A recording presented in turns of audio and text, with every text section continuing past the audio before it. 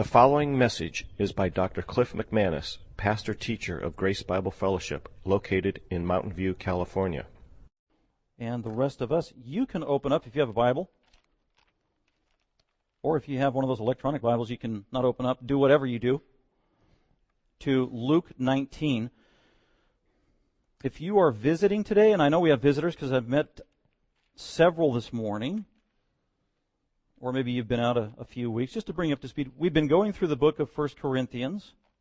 We will be entering into chapter 7 in Corinthians, but we're going to pick that up after Easter.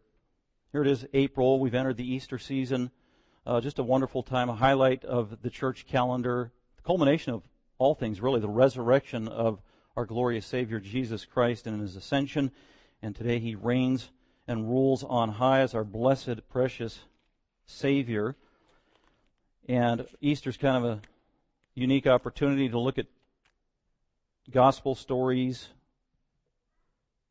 in a seasonal kind of way that we don't get opportunity to. So next week's Palm Sunday, so I want to next week bring the Word in some stories or events that happened in the life of Christ at that time, and then the following Sunday after that is Resurrection Sunday or Easter Sunday. And if I would encourage you to, if you can, pass out those cards to your neighbors, invite them to come to Easter. Easter and Christmas is a time where church people who don't go to church will agree to go to church at times. I'll get my 1 or 2 Sundays in, so good opportunity, whether it's your mailman or a neighbor or somebody you know or a family member, invite them to come 11 o'clock on Easter Sunday. We won't have Sunday school, but we will have our corporate worship celebration at 11 o'clock and a fellowship meal, so we would encourage, it'd be great just to have the church packed out as we are reminded of the Easter story.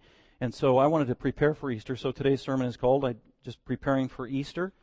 And how I came about that was going through the Gospels, I tried to find a story or a message or an event in the life of Christ that happened just prior to Palm Sunday. And so here in Luke 19, the events here where Jesus told this parable, Luke 19:11 through 27, this is one of the last things that Jesus said or taught just prior to entering Jerusalem and the week of Passion and on Palm Sunday. So chronologically, we're about where Jesus was 2,000 years ago at this time.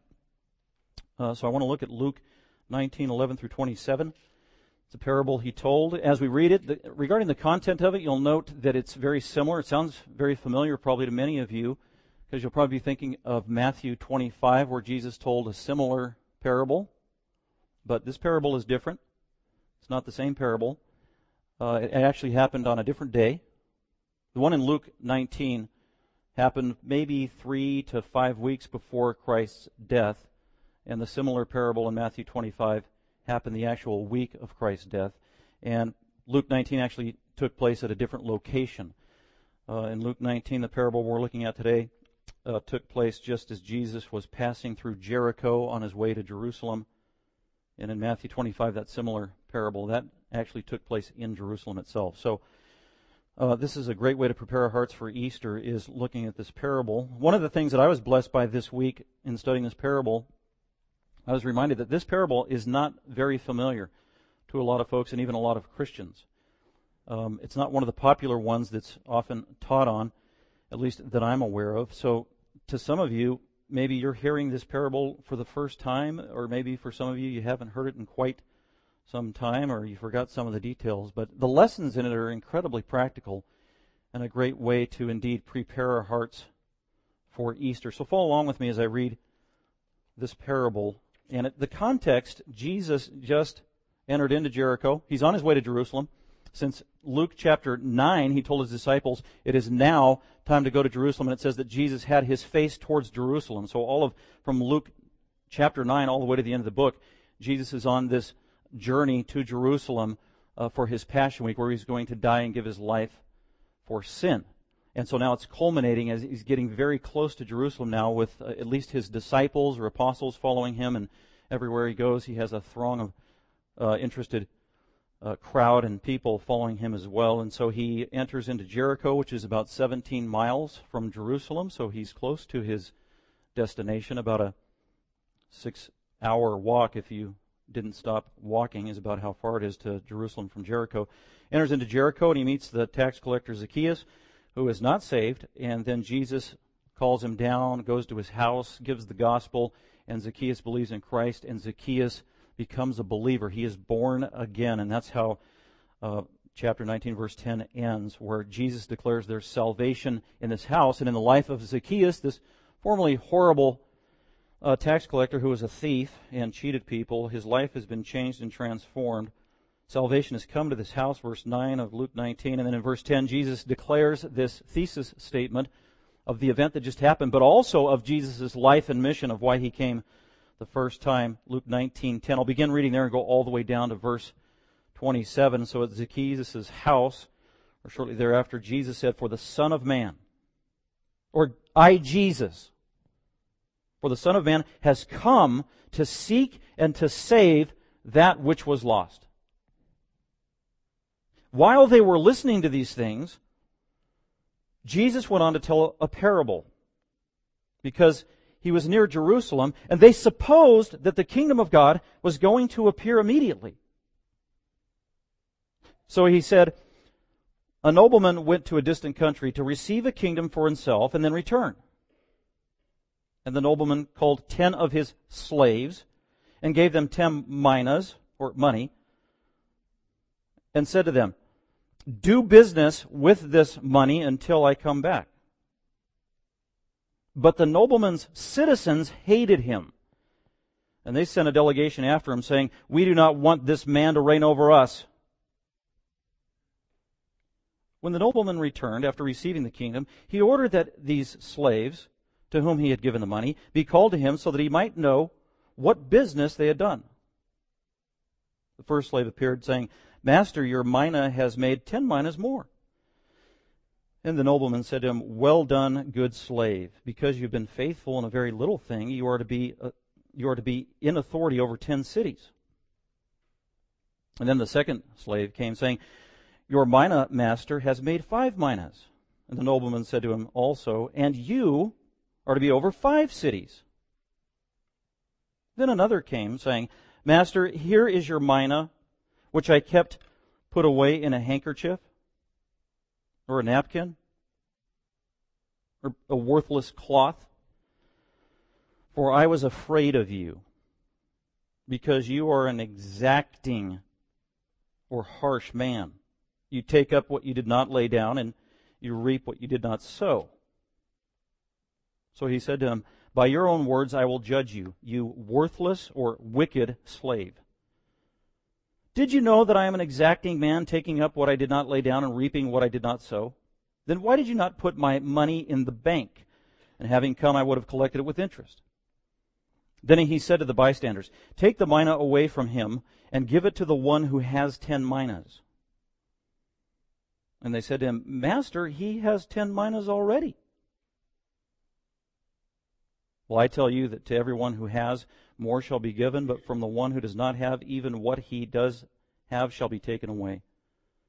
But these enemies of mine, who do not want me to reign over them, bring them here and slay them in my presence.'"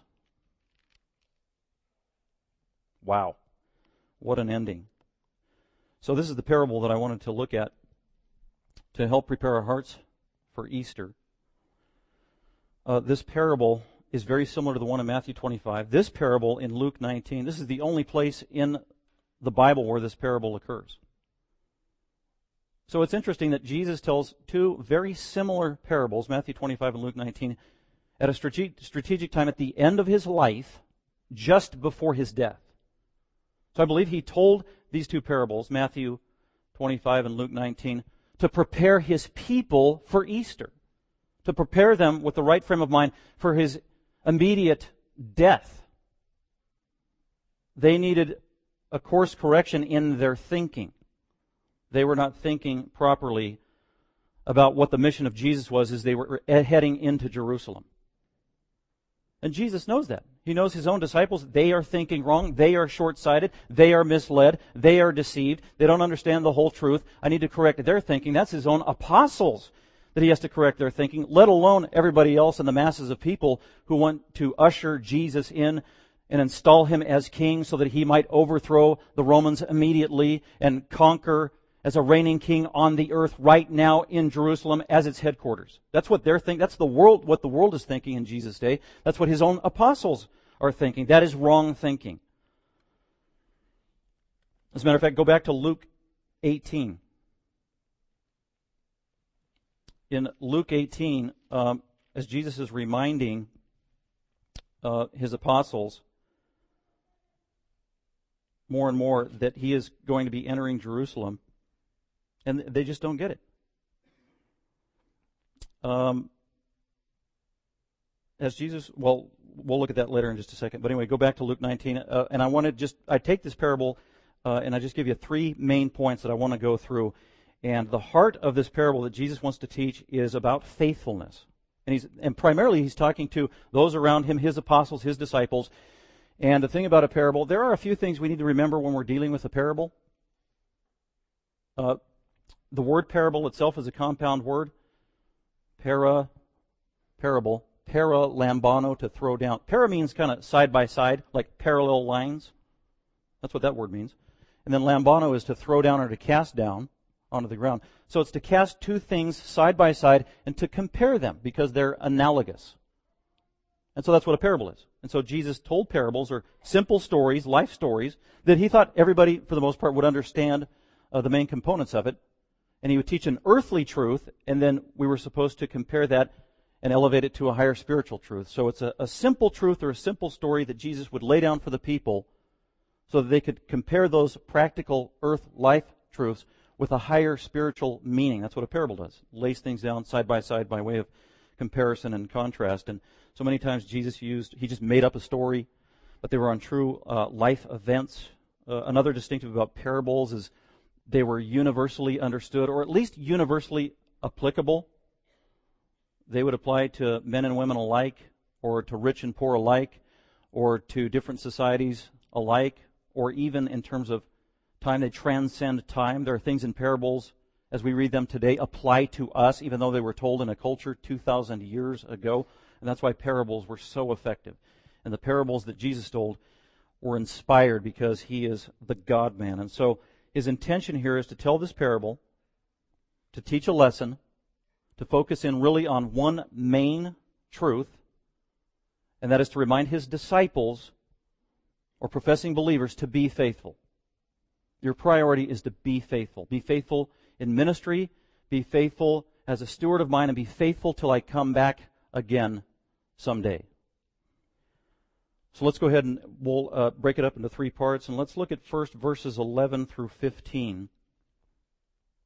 And point number 1 that I want to make there, in the first 5 verses there, is the request or the requirement for faithfulness, 11 through 15. There's so much here, it is so rich, but I just kind of narrowed it down to that. Jesus is going to make a request for faithfulness regarding his people. Before I actually delve into the details, let me highlight some of the characters here. Because what is common, the worst thing you can do is go into a parable and then assign all the figures of speech and the characters to the wrong people or the wrong events, and then you get a jumbled mess. As a matter of fact, one of the most dangerous things you can do with a parable like this is immediately go read 10 commentaries on Luke. Because if you did that, by the time you were done, you would have a confused, jumbled mess of a bunch of commentators who don't even agree on who all these people are supposed to be representing in the story or what the conclusion or point of the story is. And that happened to me this week. Like on Sunday night, Monday, in my stack of 15 Luke commentaries. I think by the time I got to the 3rd one, I was like, these people are confused, and they don't even agree. This is getting ugly. And I put my commentaries away and just began to read it at face value and study my Greek text and look at other passages in Luke. And I did go back and look at other reliable commentators that I believe were reliable. And there are some reliable ones and a reliable truth and understanding of this that's actually been carried through the church for 2,000 years. It's only recently where it's become jumbled. So let's just highlight, so we are clear up front, who is who in this story. Jesus begins to tell the parable in verse 12. Jesus said, and he begins with the main character, a nobleman, a man of high and noble birth, by virtue really of his DNA and his blood, a regal man, in the kingly line, the royal line, someone distinguished. And this is indeed a king. make no mistake about it, the nobleman in the story is Jesus. You think, well, that's a no-brainer. No, not according to the scholars in the commentaries. But no, the nobleman is Jesus is talking about himself. He's the main character. He went to a distant country. The distant country is heaven. So when Jesus says a nobleman went, the verb went refers to Jesus' death, his resurrection, his ascension, where he left earth. Okay? So a nobleman went to a distant country. The distant country is heaven. In heaven, that is where the Father lives. Jesus is going to go back to the Father. And the Father is the ultimate reigning king. Jesus in this parable is a subordinate or subsidiary king who will reign on behalf of his Father who is in heaven. So a nobleman went to a distant country to receive a kingdom, literally, really, to get authority. To get the authority from a legitimate source, from a higher authority that would give him right to reign over his kingdom. So Jesus is going to go to heaven, to go to the Father at the ascension, to get the blessing from the Father, so that the Father might give Jesus all authority to reign over all of heaven, all of earth, all of history, all people for all time, so that he might rule over his country, and the country in which Jesus would rule over is planet Earth and the entire universe. That's what this is talking about. Goes to a distant country in heaven to receive a kingdom for himself. It is his kingdom. Jesus owns everything, and then return. That's the second coming of Jesus Christ. Jesus would come back again someday to be with his people and to reign as king on the earth. And verse 13, and he called 10 of his slaves. Very important here. 10 of his slaves. Doulos. These 10 slaves represent professing believers. I'm not going to say professing Christians, because the word Christian came with the establishment of the church. That hasn't happened yet. Jesus is speaking to believing Jews, actually unbelieving Jews. So as he's telling this parable, the 10 servants represent professing followers of Jesus Christ. These are people who have aligned themselves to Jesus Christ at this time when Jesus was talking, but also after Jesus did his work in the last 2,000 years. So it extends to anybody at any time in history who would say, I believe in Jesus, I follow Jesus, from Judas to Peter. And anybody since that time who says, I believe in Jesus, I am a follower of Christ. That's who these slaves are. And it's a mixed bag. These are professing believers. It doesn't mean they're necessarily true believers. Some of them are deceived, and they're not true believers at all. Like I said, Judas was not a believer, but he was a professed follower of Christ for a while. That would include Judas as well. So it's a big group. And he gave them 10 minas and said to them, do business with this until I come back, the second coming. Verse 14 says, but his citizens hated him. The citizens of the nobleman hated him with a passion. Those citizens immediately are the Jews in Jesus' day who despised him, who had him falsely accused, falsely arrested, beat him up, and had him crucified. That's primarily who it has reference to in historical reference, but really it extends beyond that. It's anybody who deliberately, knowingly, willfully hates Jesus Christ. And that is true of people today. People who don't know and love him are people who despise him. But his citizens hated him. First, unbelieving Jews as he came to his home country. And they sent a delegation after him saying, we do not want this man to reign over us. This man, they hated him so much they couldn't even call him by his name. And that's exactly what the Pharisees and the Sadducees did when they accused Jesus before Pilate and before Herod. And they said, we wanted nothing to do with this man. Crucify him. And they called down the wrath of God upon him, and may our children's blood be on our head, as they cried out. So that's who the citizens are. These are people who don't love Christ. Verse 15 talks about the second coming of Christ. And so those are the main characters involved. So keep that in mind as we go through the details of this. So let's first look at that first section, is the requirement for faithfulness, 11 through 15. Requirement. In other words, Jesus as the nobleman gives a command. It is an imperative, and that's kind of the heart of this whole passage, especially 11 through 15. So look at the middle of verse 13. Look for the requirement. Look for the imperative or the request that Jesus the nobleman makes. He calls his slaves, his professing believers, into his presence before he leaves and goes back to heaven, and he says, do business. That's the command, do business. That's the imperative. That is the request. That is the requirement. They're going to be held accountable for that. So with that, let's go back to verse 11. We'll just highlight things as we run through this narrative story. While they were listening, so that's everybody that was there and present when they saw or witnessed the miracle of Zacchaeus becoming a believer as Jesus had dinner in his house. We don't know how many people were there. Could have been a lot of people, and probably a lot of people outside waiting on Jesus to follow him into Jerusalem. And because everywhere he went, crowds were just flocking around him. We know this by now. His name was public. He was the miracle worker. So there were probably a lot of people following him. And so that's who's listening. It's primarily his apostles first, and then those surrounded at Zacchaeus' house, and then probably just a mass of people as well. And so he uses this as an opportunity to preach a sermon reminding them of the priority of his mission and why he came to earth. And so while they were listening to these things refers back to verses 9 and 10, where he just said and reminded them why he came into the world. The Son of Man came to seek and to save that which is lost. So Jesus reminded them why he came into the earth.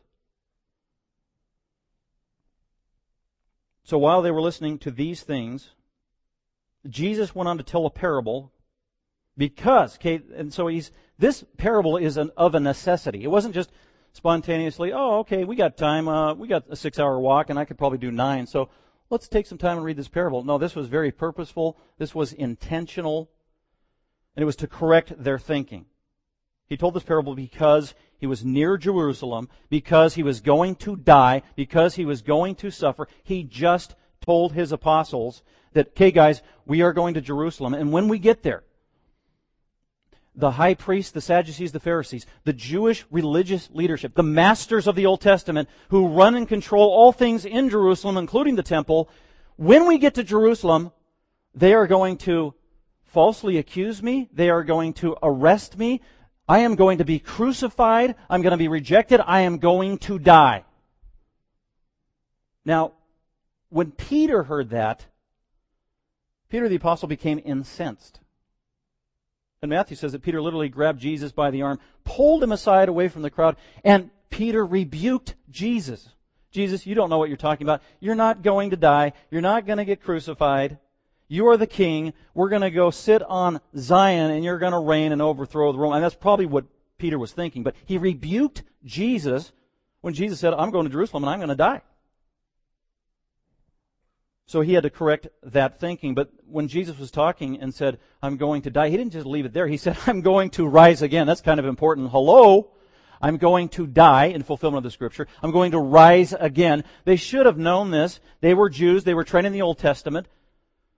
The death of Christ was predicted in numerous prophecies from Genesis to the end of the minor prophets, starting in Genesis 3:15, that Satan would bruise the heel of the Messiah.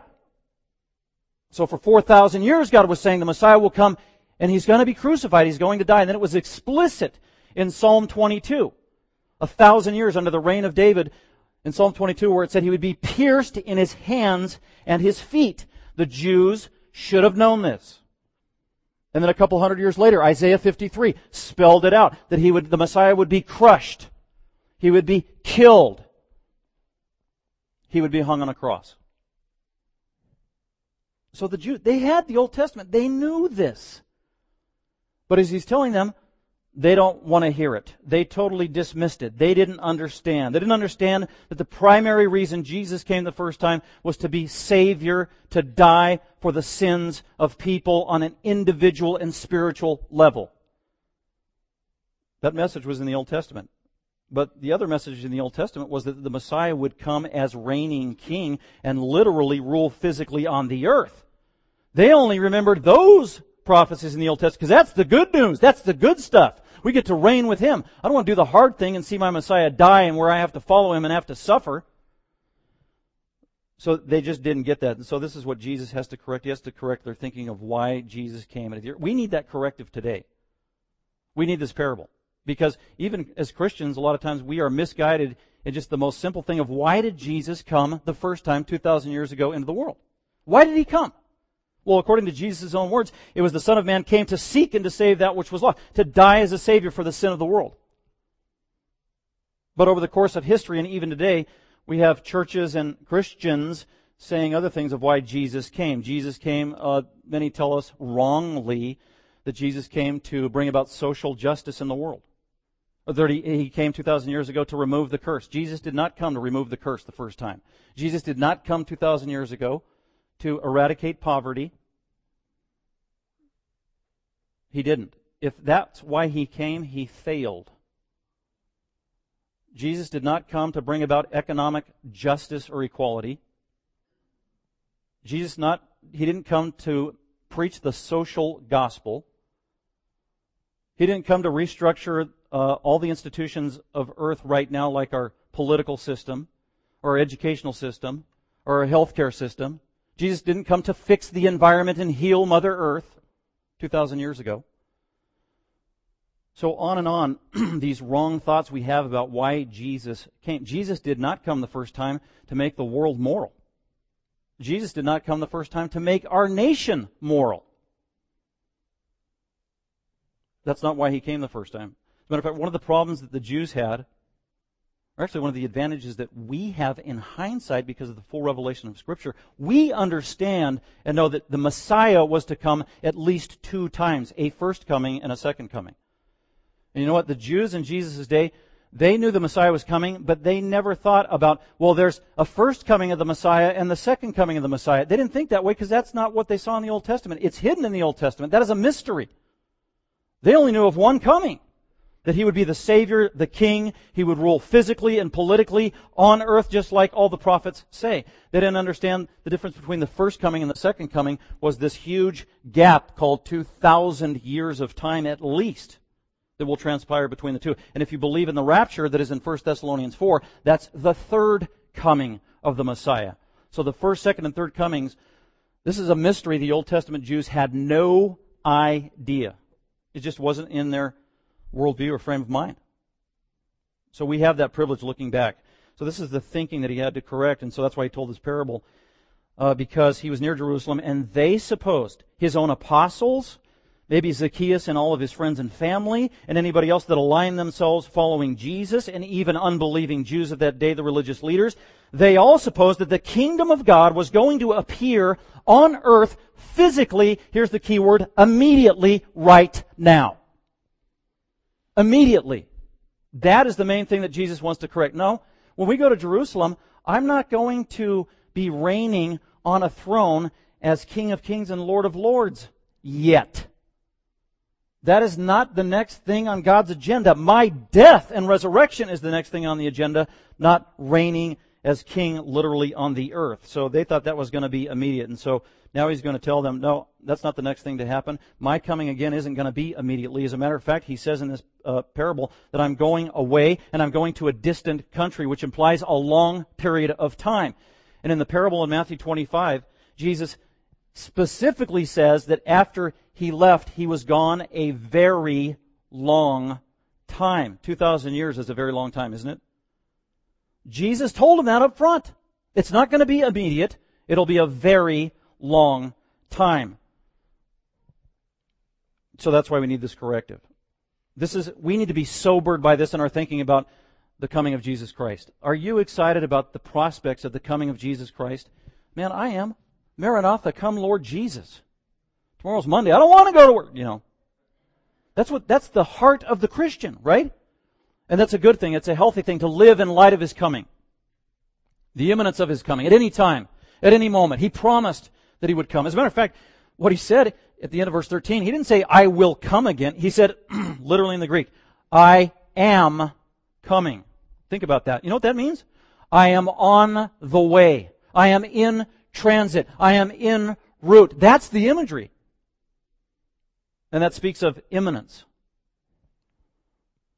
I'm on the way. But our desire for Christ's coming needs to be balanced and tempered with the reality that, you know what, it could be a very long time before I actually return. It's already been 2,000 years. His apostles thought it was going to happen in their day, the same week that He died and rose again. They said in Acts chapter 1, is it this time, Lord, that you're going to restore the kingdom? And they're thinking, on earth? No, it's not for you to know the times of the seasons that the Father has appointed. No. Change your thinking. And so the church needs to hear that, because all throughout 2,000 years of history in the church, time and time again, Christians, many times well-intentioned, talk about the imminent end of the world, or the imminent rapture, or the imminent coming of the Antichrist, or the imminent end of the tribulation, or the beginning of the tribulation, or Christ coming. And right now it's the 4 blood red moons that have been identified by NASA, which fulfills Revelation 6, and the world is about to end. I am not kidding. I am getting emails every week about that. Is your church prepared? The world's about to end. We're about to enter into the tribulation. On and on it goes. And people get nervous and hyped up, and they're not sure, and panic. No, be at ease. Jesus says, you know what? You think about one thing while I am away before I return. And by the way, when I return, it's a very long time. Think about one thing. That is, be faithful. That is, do business for the King until He returns. That's the point of this whole parable. And so, they supposed that the kingdom of God was going to appear immediately. And so verse 12, he said, and so let's begin the parable proper. A nobleman went to a distant country to receive a kingdom for himself and then return. And as I said earlier, nobleman just refers to somebody of noble birth. This is Jesus. He was the one of the most noble birth of all. And it's not necessarily the surrounding conditions it's speaking of. It's the very person who was born. He was most noble of all. He was God in a body. Yes, Jesus is God. He is Yahweh of the Old Testament. He is Almighty God. That's the most noble birth of all. And so He represents Himself in this story as the nobleman. So a nobleman went to a distant country. And so Jesus is referring to the fact that I am about to leave earth and go back to heaven, really where I came from, to be with the Father, to a distant country. It's even in a different atmosphere, stratosphere, or reality. It's in the spiritual realm. That's the most distant place of all. To receive a kingdom.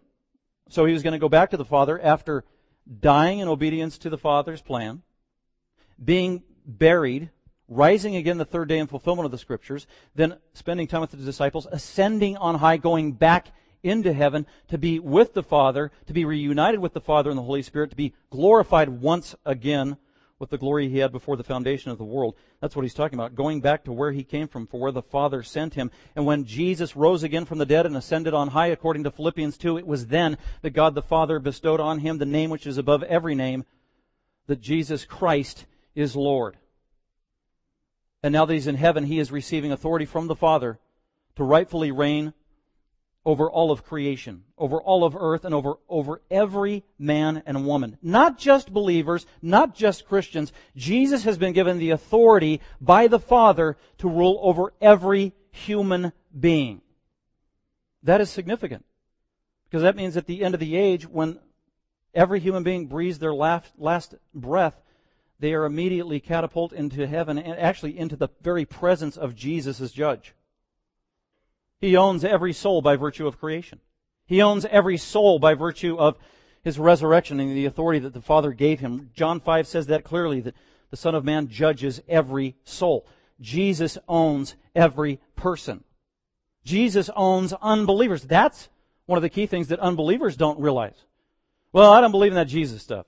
Or Jesus was a nice guy, or he was an okay teacher, but they ignore Him, they dismiss Him, or maybe they mock Him, or they don't want anything to do with Him, or they think Jesus isn't relevant to their life. And what this is saying is that Jesus owns them. And they don't get that. He is the Lord. He is their judge. He is their creator. They must give account to Him. So whether you are a Christian or not, Jesus owns you. And that's what He's referring to. He's going to get this authority to reign over the kingdom from the Father for Himself. It is His right to reign. It is His country. It is His world. It is His domain. And then He's going to return. And that's the second coming, where He will literally land on earth physically and then begin His kingly, physical, political reign in fulfillment of so many Old Testament passages. So before He leaves, here's what He did. Verse 13, He called 10 of His slaves and gave them 10 minas and said to them, do business. This is really the Great Commission. Before Jesus left, He gave a commission. He gave a commission to all of His believers. Do business. Do business. Get busy. The ESV says, be engaged in business. The NIV says, put this money to work.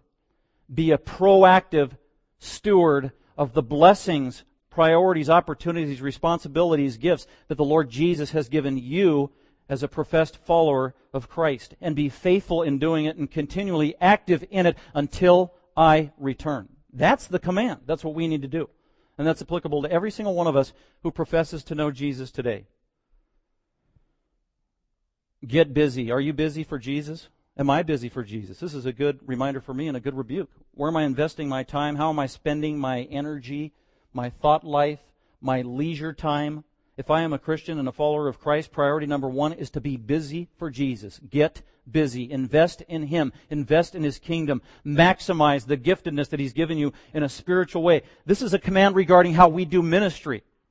Ministry in the church, ministry in the world, ministry to unbelievers. Get busy.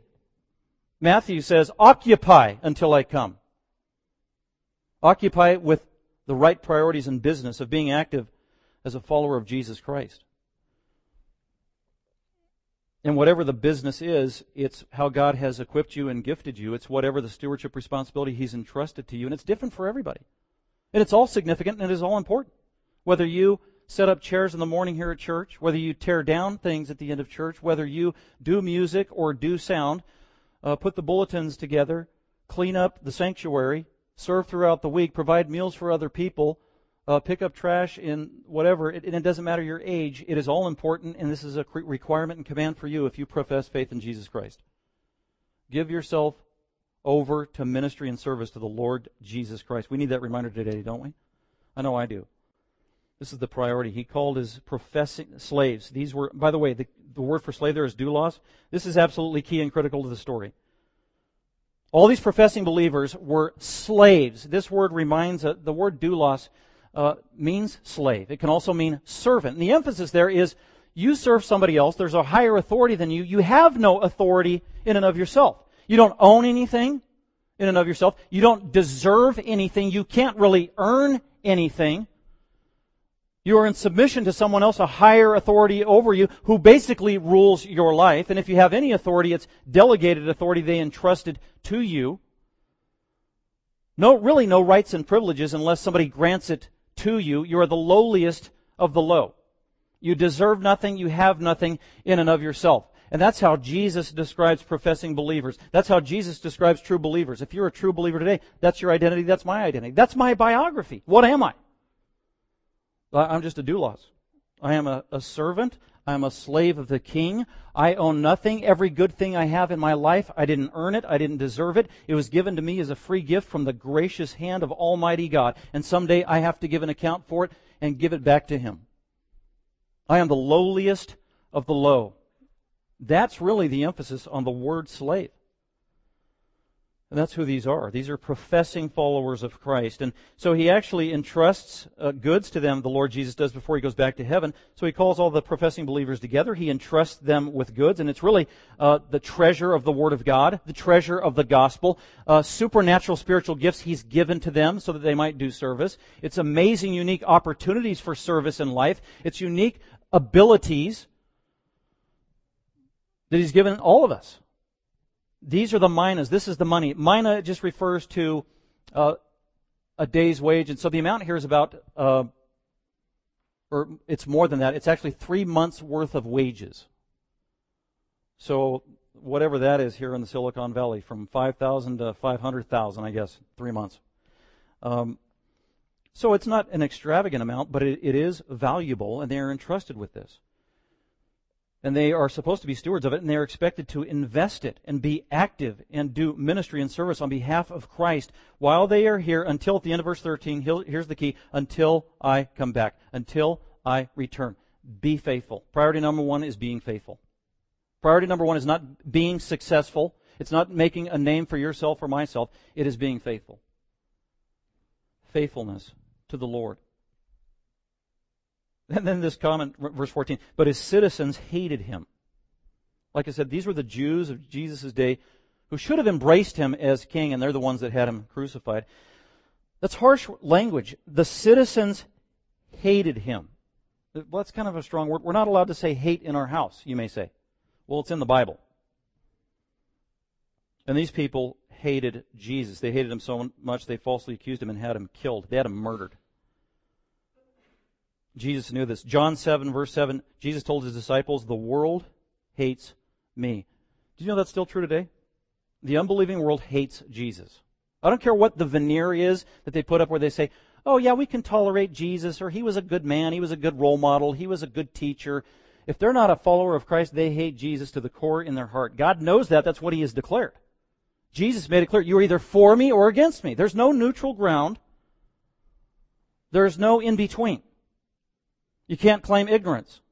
You're either for Christ or you are against Christ. And Jesus said, the world, that's anybody who doesn't believe in him, they hate me. And then Jesus gave this promise to his disciples in John 15:19. The world will hate you. What do you think of that promise? Wow. But that's the cost of following Christ, isn't it? Being like him. The world, and then he literally says in John 15:19, the world hates you, present tense. The world hates you. And then he goes on in John 15:25, the world hates you, the world hates me, without cause, for no legitimate reason. So if you're a person that's just bent on everybody having to like you, you're being disobedient to the call of being a Christian. You're driven by the fear of man. You're driven by pleasing people. You can't be an effective, fully obedient Christian with that mindset. The world is going to hate you. And by the way, we read that and think, okay, I'm going to be killed by the world or whatever. I'm not really being hated for Christ. No, actually you are. If you're a Christian, you are being hated by the world. You've got to be careful and diagnose how it's being manifest in your life right now. It's anybody that's not a believer in your life who hates your morality, who thinks you're narrow-minded. Oh, that family member. The Christian, oh, they're coming over for Easter or Christmas or Thanksgiving. They think there's only one way to heaven, through Jesus. You know, they're despised by that. They hate that. Or you have this legalistic moral code. You actually believe in right and wrong. And egads, you use the word sin. They can't stand that. They hate that. They hate you. That's really a manifestation of it.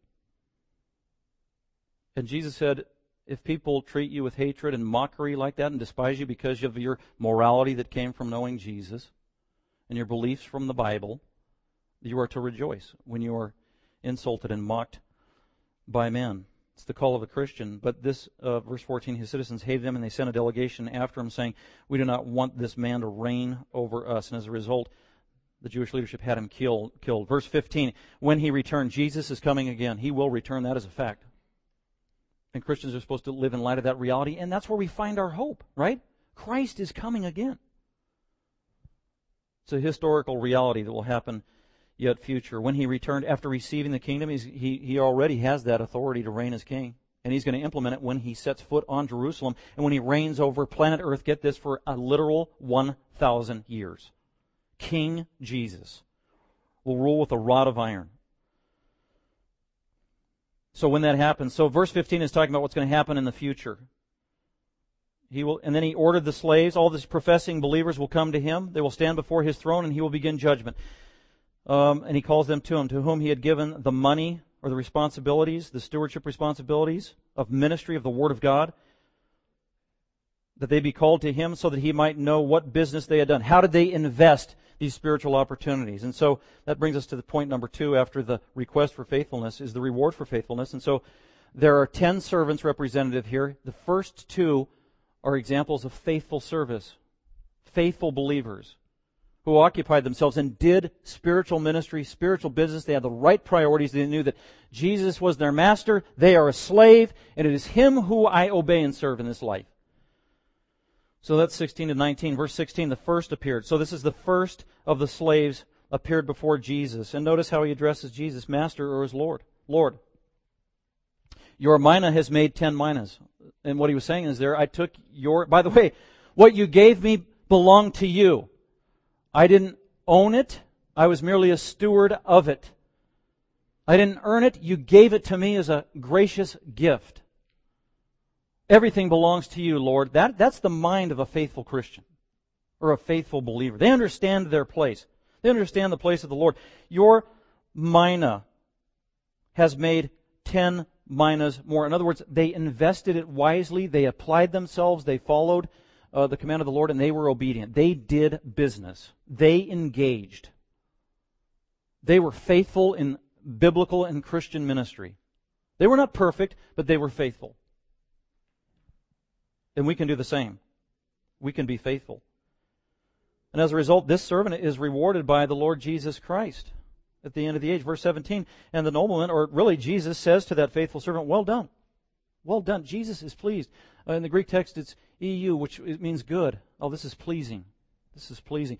Isn't that amazing how we as sinners can please the almighty, creator, sinless God of the universe? We can actually please Him. And faithful service on His behalf pleases God. He is pleased by this. Life of living worship. He says, well done, good slave. I love that word for good. Agathos. Agatha. If your name is Agatha, you got a great name. Agathos. Agatha. Good slave. And that speaks of the very nature. Your status before Almighty God, even though you are a sinner, you are saved, and before God, you are good. If you are a Christian, God looks down on you and He sees you are good. If you're a believer, Jesus looks at you and He sees you are good. In terms of your nature, because God made you good by virtue of salvation. You are not good, I am not good in and of myself. I was not born good, I was born evil. But because I believed in the gospel and Jesus saved me and transformed me and put the Spirit in me, He made me good.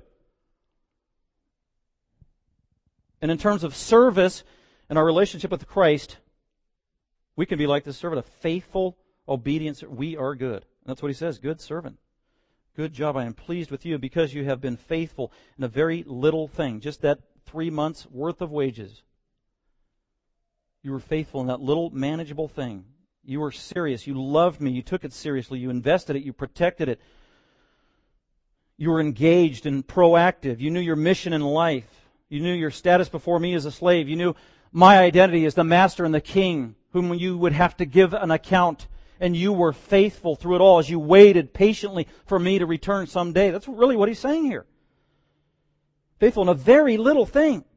And here's the gracious reward. You are to be in authority over 10 cities. That is absolutely mind-boggling and amazing. The contrast is here, verse 13. You are a slave. You own nothing. You deserve nothing. You are nothing. And the reward is you now have all authority, the authority of God Himself.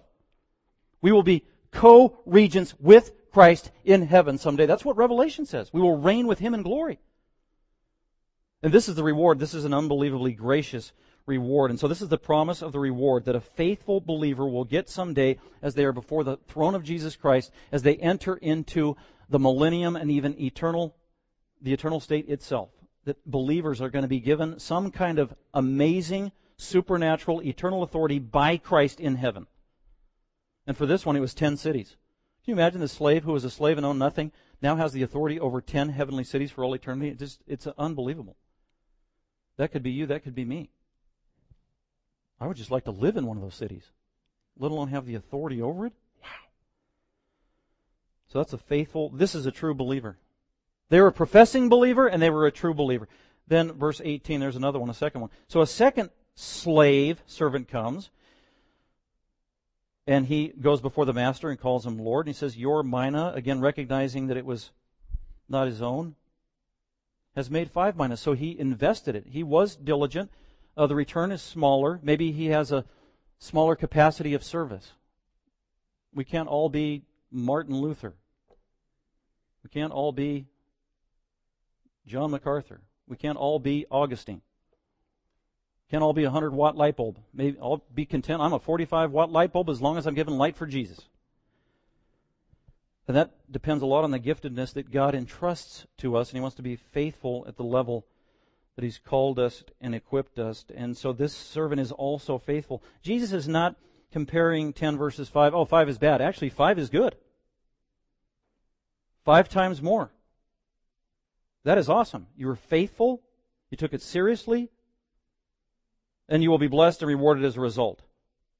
And your reward in verse 19, your gracious reward. You are a slave. You deserve nothing. You own nothing. But now you also are going to have authority over 5 heavenly, eternal cities.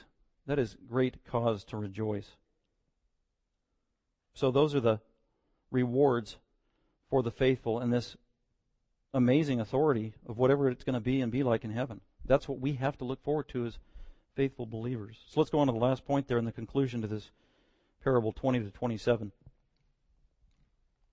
Rebellion of unfaithfulness. You could also put the retribution for unfaithfulness, because they're going to be punished. Those who are not faithful are going to be punished. Look at verse 20. Another came. So another one of these 10 slaves, one of these 10 professing believers, stands before the throne of Jesus Christ at the end of the age. The word there, another, is absolutely significant, because in the Greek text, it's heteros. There are two words for another or other. One is allos, another of the same kind, and heteros, another of a different kind. He is different. So man number 3 is different than the first two. He is heterodoxy, different doctrine, heterogeneous, different in nature, and this is not good. So a different kind of professing believer and follower came before Christ. That's an ominous picture. Oh, this doesn't smell good, and it's not. Another came saying, Master, gives him lip service, here's your mina, which I kept put away in a handkerchief.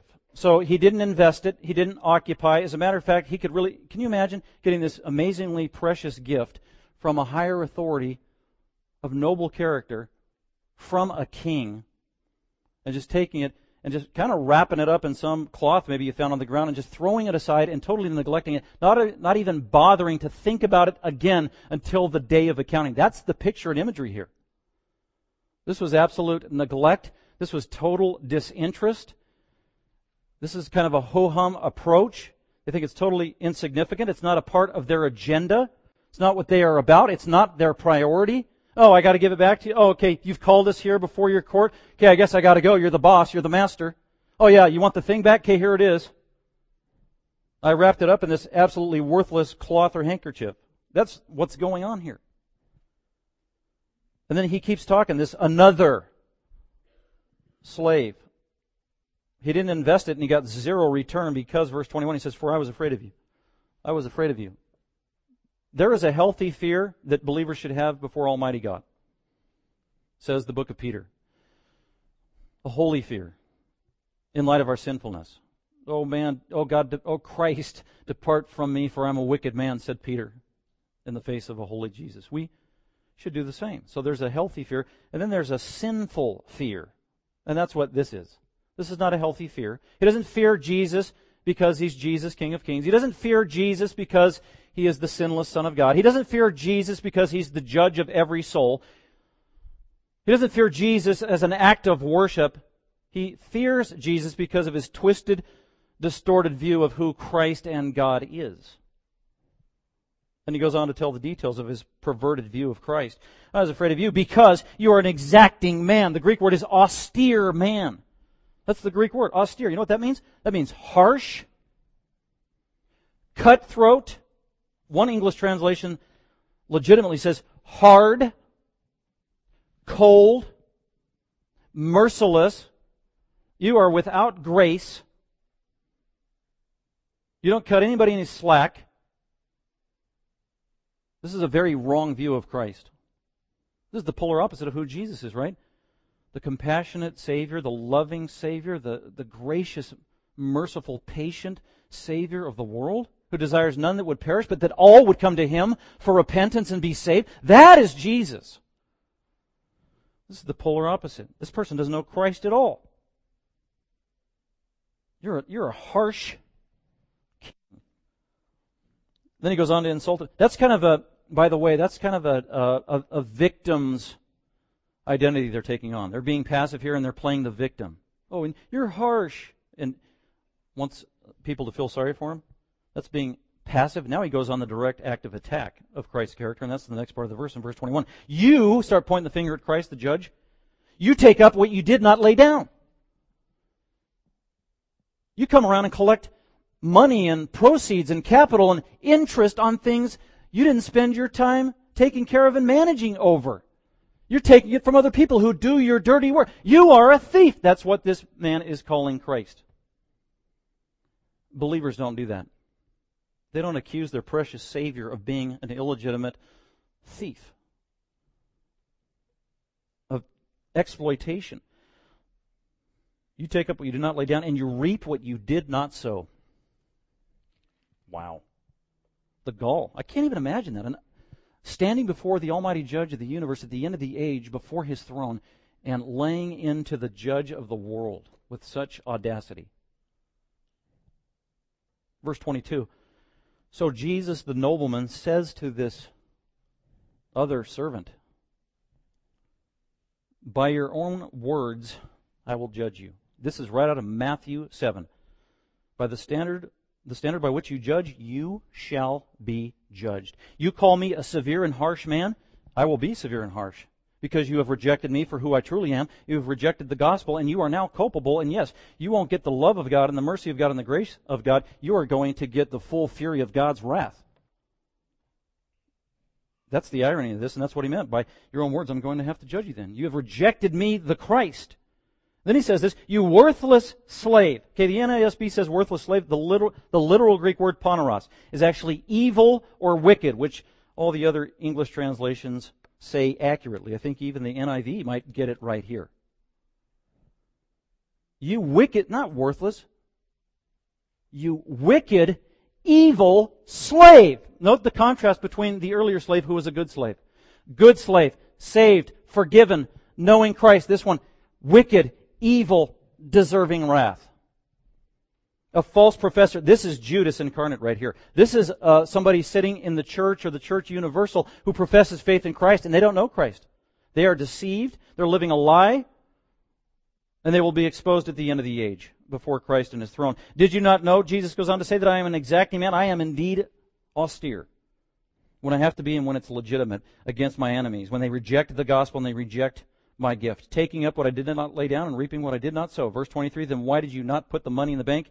If you really feared me, at least you would have invested it somewhere in the bank to the money lender so they could protect it for you and at least get a little bit of interest and then come back and get it if you truly feared me, but you don't, you're lying. Everything about him is being exposed. Why didn't you take it to the bank? And then when I came back, I would have collected it with interest. But you didn't do that. Verse 24. Then he said to the bystanders. Then Jesus, the nobleman, said to the bystanders. The bystanders are either the 7 other faithful servants, or it could be angels. We don't know. But it's whoever is going to execute Christ's judgment at the end of the age. And that's definitely holy ones. Believers or angels.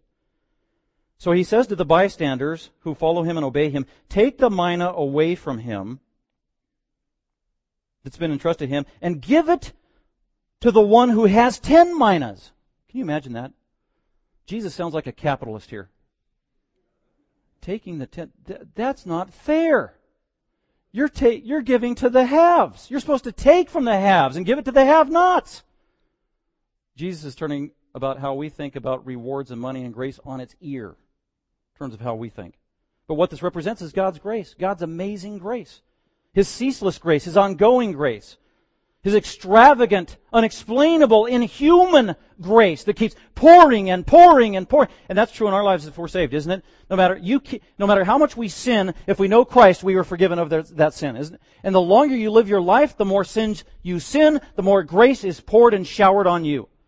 And the grace of God just continues to grow throughout your life as a Christian. It is amazing. You can't out-sin the grace of God if you know Him. And that's the beautiful picture here. Just pour on that grace. Pour it on. Those who are faithful, pour it on. Let them be blessed. Then you can hear people in the background, that's not fair. Jesus doesn't care. He knows what's right. He knows what's just. He's the boss. Verse 25, and then he said to them, they said to him, Master, he has 10 minas already. That's not fair. And then verse 26, Jesus says, I tell you, I know what I'm doing. I am the King. I tell you that to everyone who has, everyone who is faithful, everyone who is a true believer, at the end of the age is going to be rewarded with abounding grace by Jesus as judge. Amen? That's what he said. I tell you that to everyone who has, more shall be given. But from the one who does not have what? Does not have faith in Christ and in His gospel. They have rejected Christ deliberately, knowingly, willingly. But the one who does not have even what he does have, all those opportunities, privileges, gifts and abilities, will be stripped away. These are the ones in Matthew 7 who say, Lord, Lord, did we not do this? And in the end, Jesus says, I never knew you. Depart from me. You lawless ones. Synonymous with you wicked, evil, unbelieving ones. With a damnable future from Almighty God as judge. And then verse 27. But these enemies of mine, these ones that hated me, the citizens of the king that hated me, this is anybody who doesn't believe in Christ, anybody who opposes Christ and rejects Christ for who He is. But these enemies of mine, at the end of the age, anybody who does not put their faith in Jesus Christ is going to have an accounting before Almighty God and Jesus Christ and His full fury. Anybody, bring all of my enemies who did not want me to reign over them, bring them here in my presence and slay them. Can you imagine? This does not, people will protest, this can't be Jesus talking. This can't represent Jesus. Saw that in a couple of commentaries. Jesus doesn't talk like that. Jesus is all love, love, love. Jesus doesn't hate anybody. Jesus would never punish anybody. Jesus would never eternally slaughter somebody in His presence. Well, those kind of people don't truly know the Jesus of the Bible. He's a gracious Savior and a holy judge. And I want to close now with Revelation 19 as we go off for our day and our week. An important picture of the Lord Jesus Christ in Revelation 19, starting at verse 11. We need to live in light of this future. There's an accounting someday. We need to be engaged. We need to be doing business for the King. We need to try to be faithful, and that needs to be our priority and purpose in life. And someday there's going to be an accounting of reward for those who are faithful and retribution for those who reject Christ. And when He comes, this is how He will come. Revelation 19, verse 11, and I saw, John the Apostle said, heaven opened, and behold, a white horse, and He who sat upon it is called Faithful and True, and in righteousness He judges and makes war. He makes war against His enemies. That's Jesus it's talking about. This is yet future. This is a real event. It will happen. His eyes are a flame of fire. His head, that means He's coming with judgment, and He's omniscient. And on His head are many diadems. He is the King. He has all authority. He has the right to do this. And He has a name written on Him which no one knows except Himself. He is Almighty, infinite, eternal God in His very person. He is clothed with a white robe. He is sinless. It's dipped in blood. His name is called the Word of God. That blood is from His enemies that splattered when He brought judgment to them. That is not the blood of His hands or His head on the cross. That's the blood of His enemies. Verse 14, and the armies which are in heaven, clothed in fine linen, white and clean, were following Jesus on their white thrones, and from Christ's mouth the nobleman comes a sharp sword, so that with it He might strike down the nations, and He will rule them with a rod of iron, and He treads the winepress of the fierce wrath of God the Almighty. And on His robe and on His thigh He has a name written, King of Kings and Lord of Lords. That is our precious Lord Jesus, that during this time, before He comes back, He's being a gracious, merciful, patient Savior who came into the world to save all who were lost. He has no desire that any would perish, but all would come to Him. And He's commissioned all of us who are believers to do the very same and plead with unbelievers to come to Christ, to believe the gospel, to repent of their sin and be saved and rescued before it is too late. Because Jesus knew people do need the Lord. With that, let's go ahead and pray and commit our time to the Father. Father, we do thank You for our time together. Thank You for the fellowship of the saints. I thank You for Your church, the household of God. Thank You for every person that You brought on our campus today. God, use the truth of Your living word to impact our thinking, to resonate in our mind. Help us with Your Holy Spirit how best to apply it to our own personal life. God, give us a renewed sense of urgency in light of this parable, that we need to be busy about Your business. We need to be faithful in ministry, and we need to have a broken heart over those who are lost and don't know You. Remind us to pray for their salvation. Remind us to be faithful stewards, to give them the Word and the gospel every opportunity we have. And we thank You and we love You. We pray in Christ's name. Amen. Thank you for listening. Dr. McManus is an author, seminary professor, and pastor teacher of Grace Bible Fellowship. For more information about Dr. McManus other messages, or resources, please visit gbfsv.org or call us at 650-630-0009.